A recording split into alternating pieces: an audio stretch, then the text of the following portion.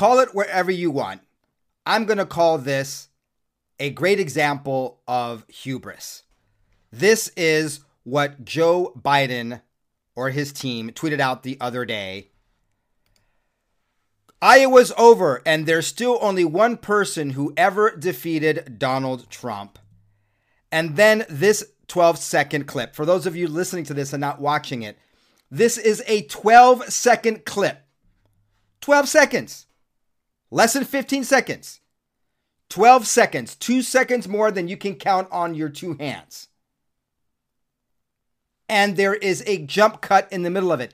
He couldn't even do a 12-second clip in one take.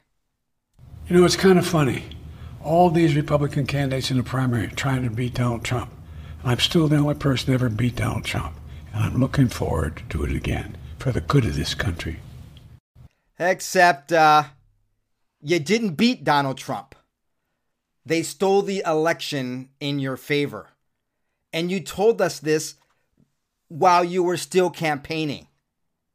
It's such a key thing that you admitted to that I use it as the introduction to my show, Mr. Joseph Robinette Biden Jr. And just in case you forgot, Joe Biden, that you said it, let me officially start this show with the aforementioned or just mentioned introduction. We're in a situation where we have put together, and you guys did it for our the President Obama's administration before this.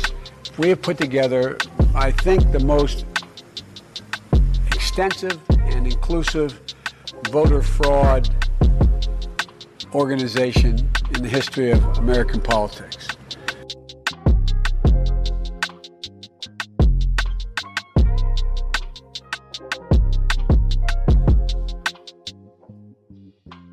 I think we need to see it again. Can we see it again? Can you watch it again?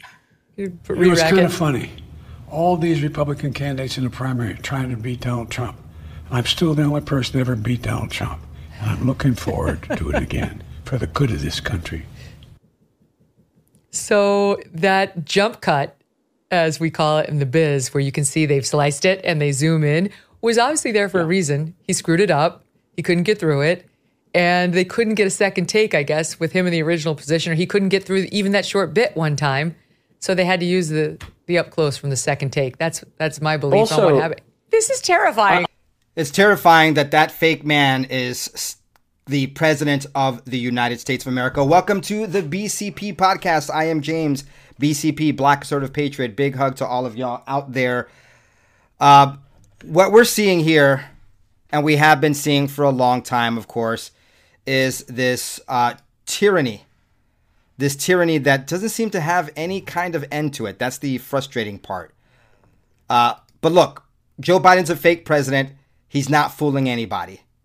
CNN entrance poll into Iowa reported the following. In the Republican caucuses, they were asked, do you think Biden legitimately won in 2020?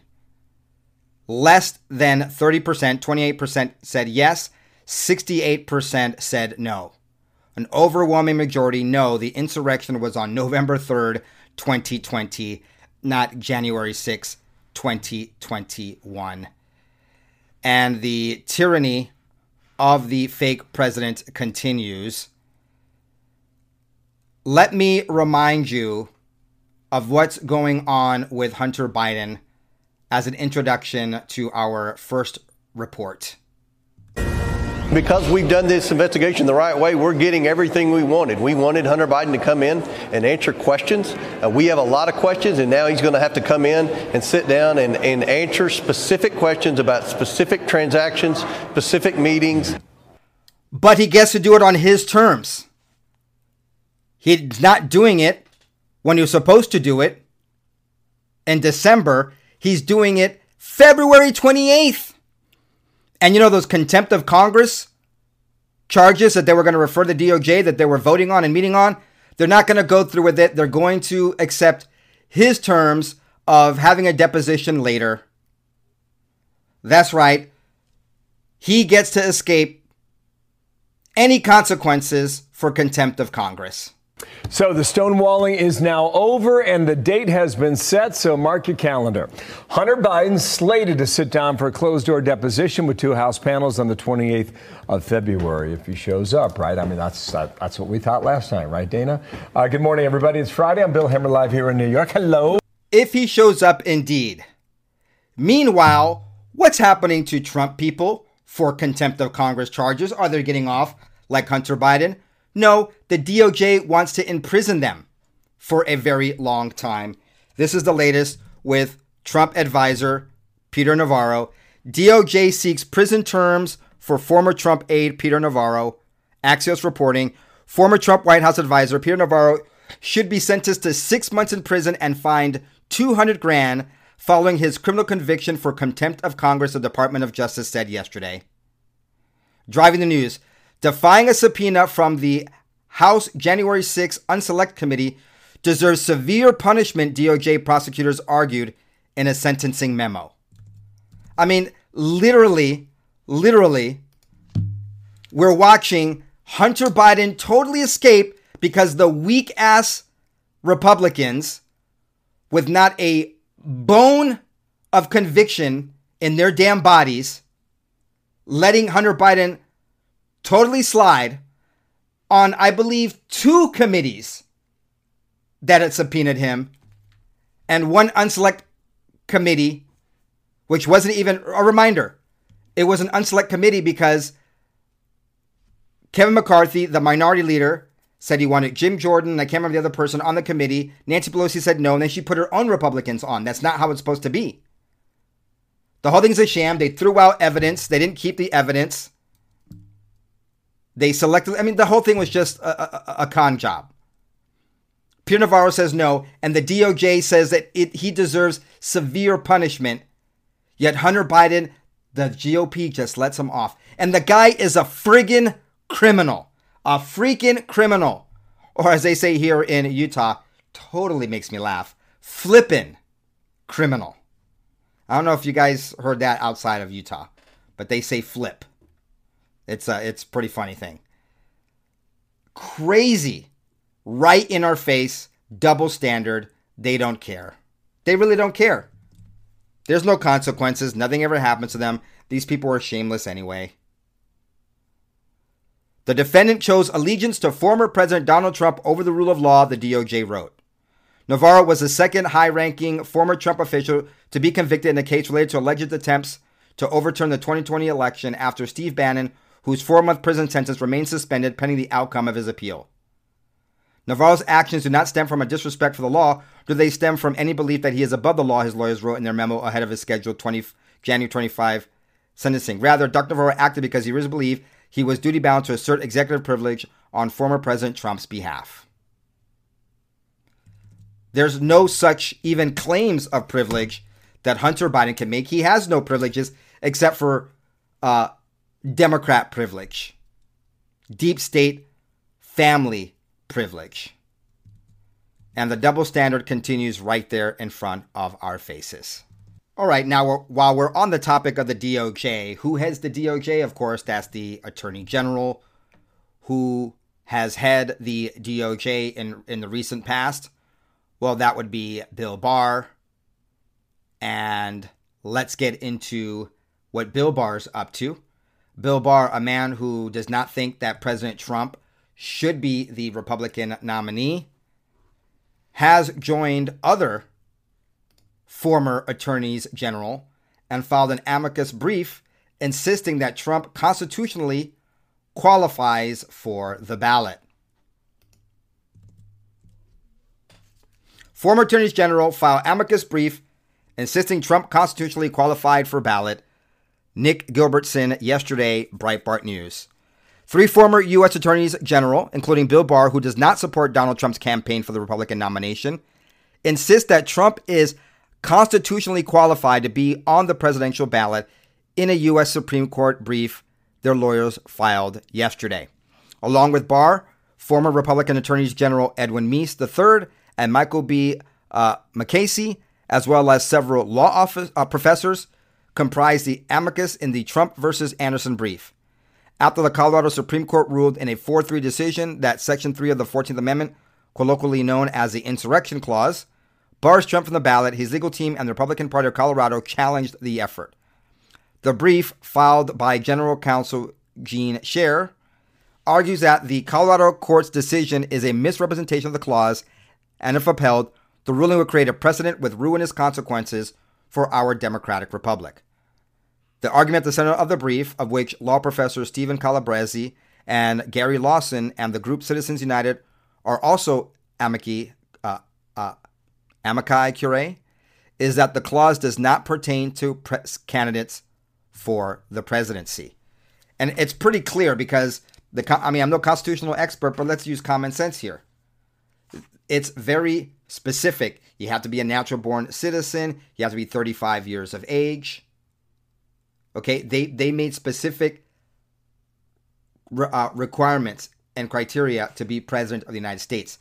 When they did the 14th Amendment and the third section, they talked about officers.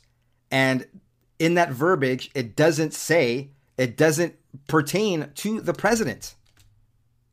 Officers are people who are appointed or delegated. It goes through elected officials like people in Congress and in state legislative bodies. It goes specific through them, explains that they are also subject to this 14th Amendment, but it does not mention the president. So they specifically mentioned legislators who are elected officials and officers and others, but they do not specifically talk about the president of the United States.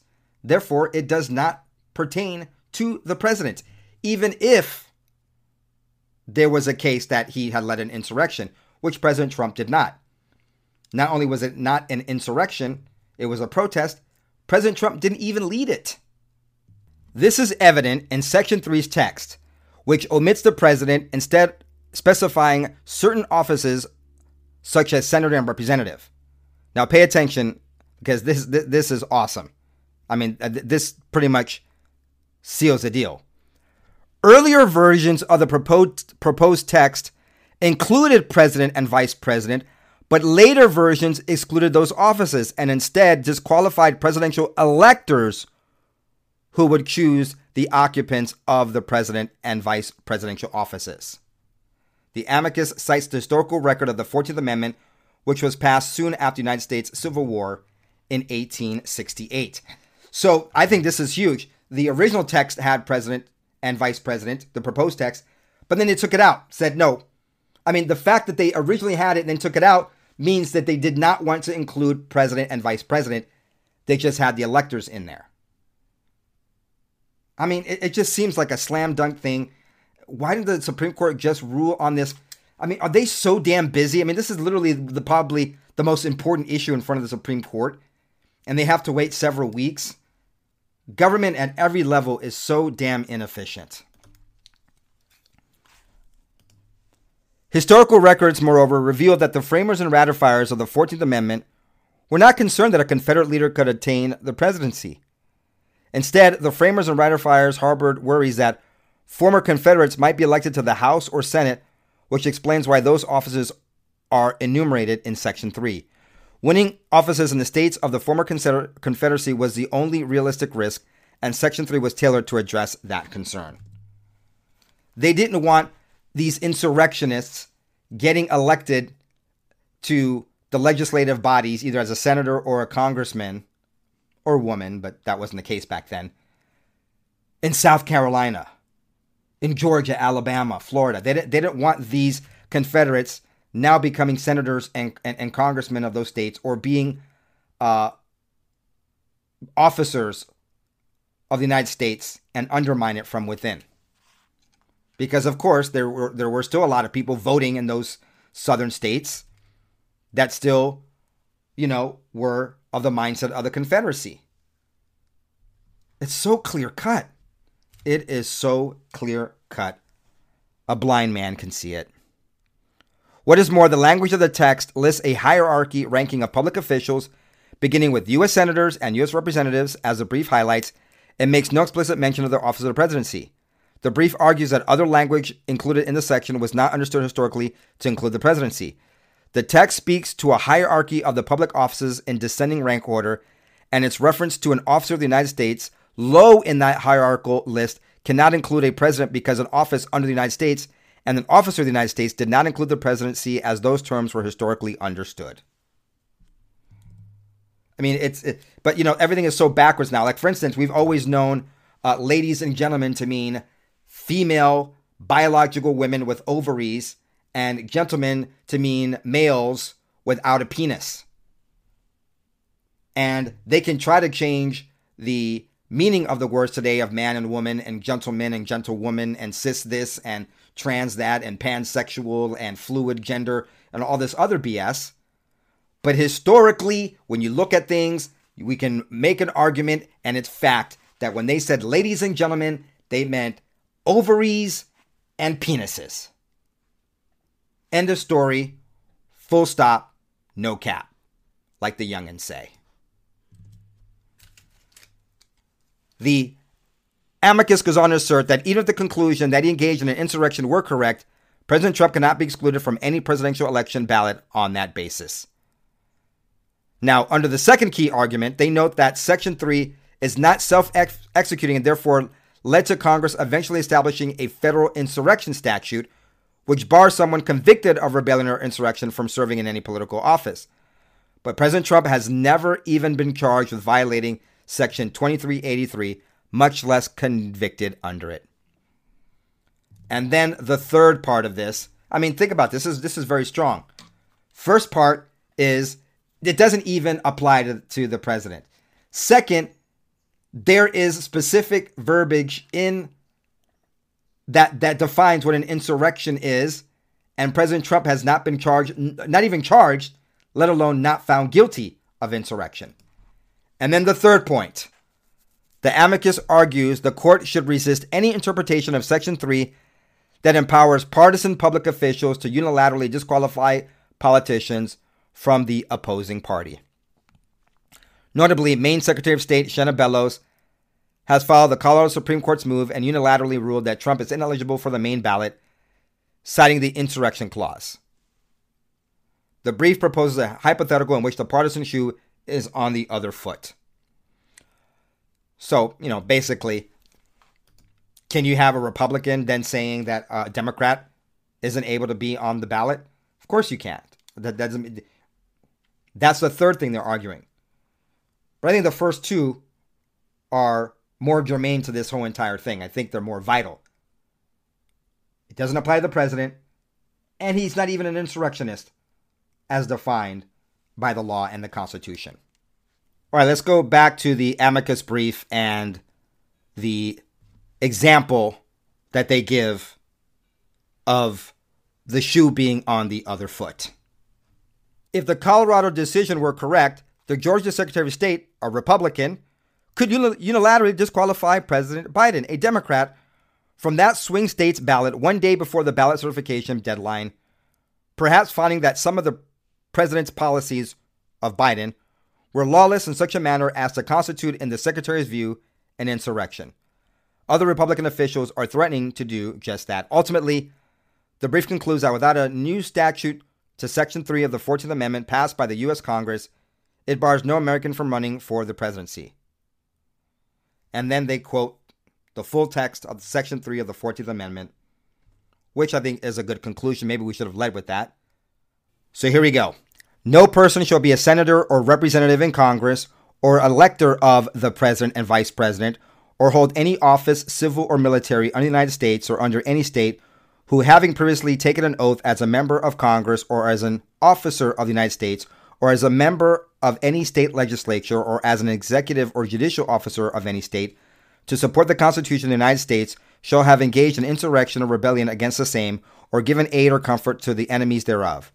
But Congress may, by a vote of 2/3 of each house, remove such disability. So you can see here they go from senator and representative in Congress down to electors of president and vice president, and then hold any office, civil or military, under the United States or under any state. So then they go federal, then they go state, and then they go member of Congress or and then down to state legislatures. They go all the way down in a hierarchical way. So president would have been above senator or representative in Congress or right after that. But no, what they put is elector of president or vice president. So it's pretty clear cut. Pretty clear cut. Now, another question that's being asked is, okay, can Nikki Haley even be president of the United States? Or could she even be vice president if President Trump were to, and I highly doubt he would, tap her to be his running mate? Let's look at that now. No, the Constitution does not allow children born of non-citizens to become the president of the United States. Paul Ingracia, this is an article today in the Gateway Pundit. It's actually based on Paul's Substack. So let's get into the details of this. Let me just give you the important details, the bullet points. So the first thing is her parents. Okay. Here goes. Nikki Haley was born Nimarata Randhawa in Bamberg, South Carolina in 1972. But at the time of her birth, neither one of her parents were American citizens. As recently unearthed by investigative journalist Laura Loomer, both Haley's parents were Indian immigrants who did not become U.S. citizens until after her birth in 1972. Her father, Ajit Randhawa, became a naturalized U.S. citizen 6 years later in 1978. Haley's office said her mother, Raj Randhawa, didn't become a U.S. citizen until 2003, a year before Haley won a seat in the South Carolina House. So her parents were not citizens. Okay, but were they at least residents while they were here? Well, we don't know. And they won't say. So I'm thinking they weren't. Going back to this great Substack, Loomer reports further states her inability to confirm whether Haley's parents actually ever went through the naturalization process to even receive citizenship. This on its own is quite worrying. But even if one or both of Haley's parents ultimately did become naturalized citizens subsequent to Haley's birth, Haley has never demonstrated proof that her parents were lawful residents at the time she was born. So all this time has passed. She served as UN ambassador. She served as governor. She served in the House in the South Carolina state legislature. And she's never even provided proof that her parents were here legally when she was born. Essentially, she's an anchor baby. And anchor babies are not eligible to be presidents of the United States because they are not natural born. She's not a natural born citizen. Anchor babies are not natural born citizens. Let's get into that. Article 2, Section 1 of the Constitution requires that in order to meet the high constitutional threshold for eligibility, the qualifier's parents must have both been citizens at the time of his or her birth. Citizenship, American citizenship, is a privilege, not a right. Now, look, it's been long upheld that you can anchor babies are citizens, but we're looking specifically not just at American citizenship in general, but specifically citizenship eligibility to be president of the United States. And that's where we have to go back and look at the historical meaning of these words. The qualifier's parents having to be both have been citizens at the time of his or her birth was so long and well understood by our founding fathers that it became simple common sense, not something they contemplated would ever need to be spelled out in painstaking detail. All that said, however, the relevant question is one of presidential eligibility, not birthright citizenship. In that term's constitutional relationship to natural-born citizenship. In short, citizenship and the question of birthright, although an important issue on its own, especially today with an unprecedented illegal alien crisis, is an entirely separate question from presidential eligibility, which is the rightful domain of Article 2, Section 1 of the United States Constitution, not the 14th Amendment. And it says, all persons born or naturalized in the United States and subject to the jurisdiction thereof are citizens of the United States and of the state wherein they reside. Okay, first, this amendment deals with the basic privileges and immunities of American citizenship, and specifically not the citizenship status of the approximately 4 million slaves freed because of the Union's victory over the Confederacy in the Civil War. The architects of this amendment were apparently not contemplating presidential eligibility, the domain of Article 2, and notably the only such article in the entire Constitution where the term natural-born citizenship arises. Those who otherwise like to conflate the meaning of the 14th Amendment with questions of presidential eligibility cite the landmark Supreme Court decision, United States versus Wong Kim Ark. And this has to do with a man whose parents were lawful residents.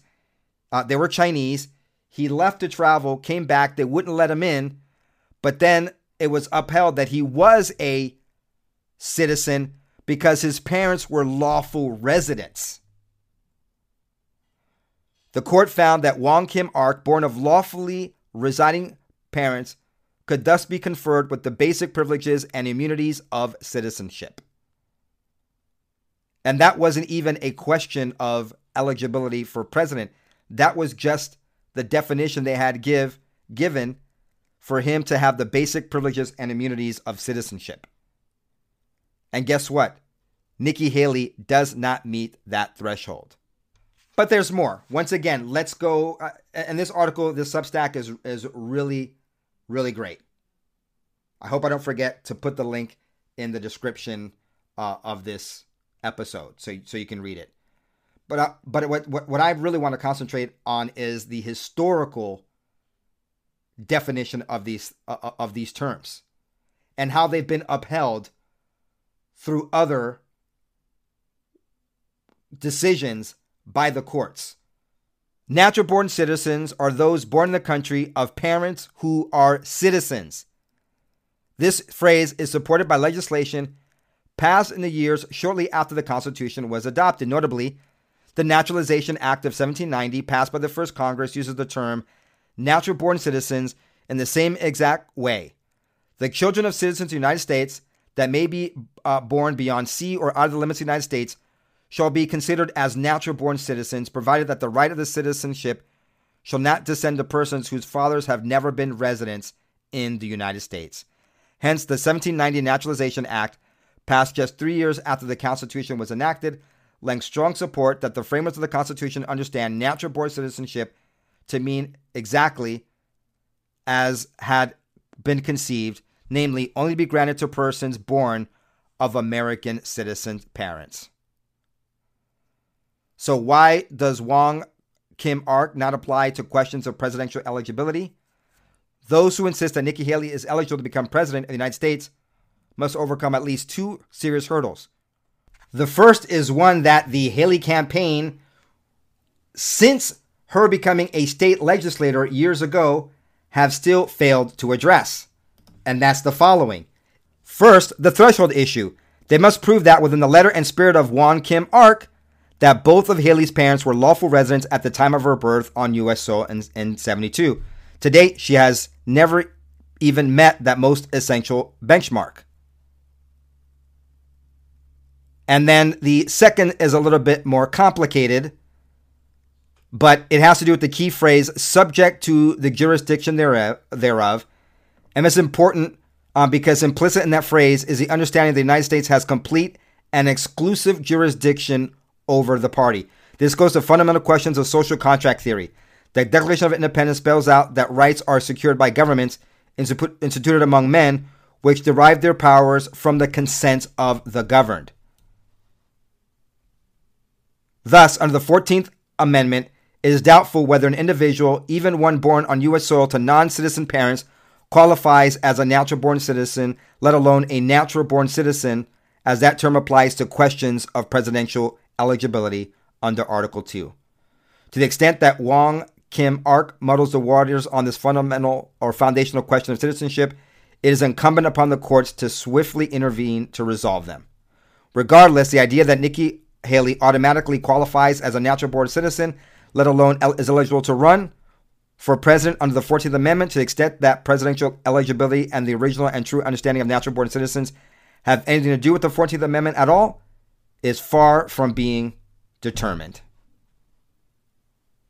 Now, this is the second hurdle, establishing that her citizenship status whether a child of lawfully residing immigrant non-citizens or possibly illegally residing non-citizens, falls under the gambit of Article 2, Section 1's original meaning of the phrase natural-born citizen.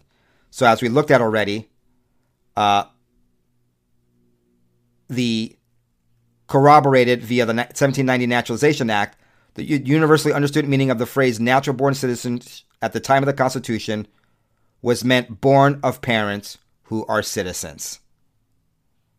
So even if you go with Wong Kim Ark, that would mean regular citizenship, but the Constitution says that to be a president, you must be a natural-born citizen, which means you must be born of parents who are citizens.